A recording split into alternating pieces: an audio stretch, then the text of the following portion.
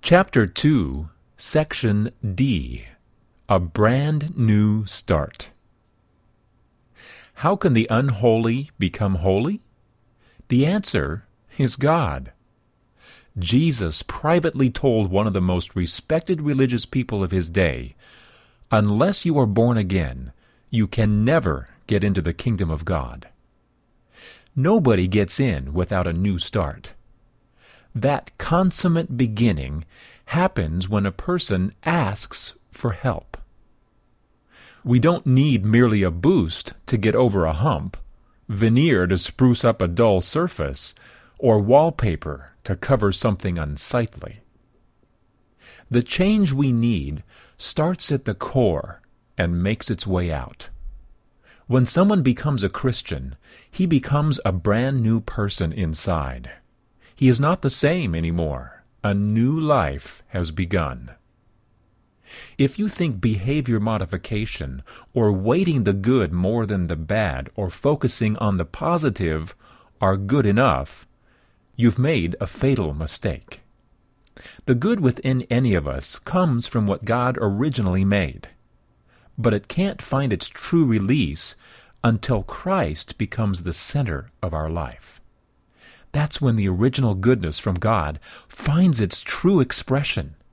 Apart from Christ, any goodness parades as an impostor, a facade in search of its true core.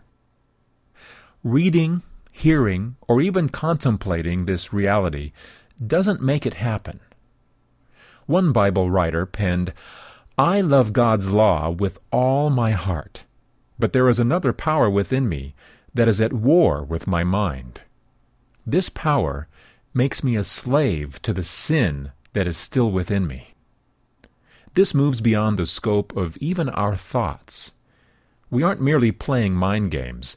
It calls for the whole person, including psychosocial and emotional and physical aspects of our being. Until we admit a need for outside help, until we give up on being God of a microscopic world, until we give up in desperation, the core of selfishness will continue to reign over its phantom empire.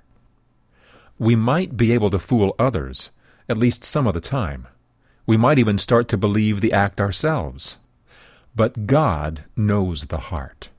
And God knows that its reference point needs to be changed from self to God. Only then will self find true fulfillment, a fulfillment that no longer comes at the expense of others. That's when we can become all that God intended for us to be. That's when connection with God happens. Think about it. When have you needed a new start? Pray about it. Is this what people mean by the term paradigm shift? God, I want to be connected with you. I want to be good from the inside out, and not just occasionally. God, can you do that in me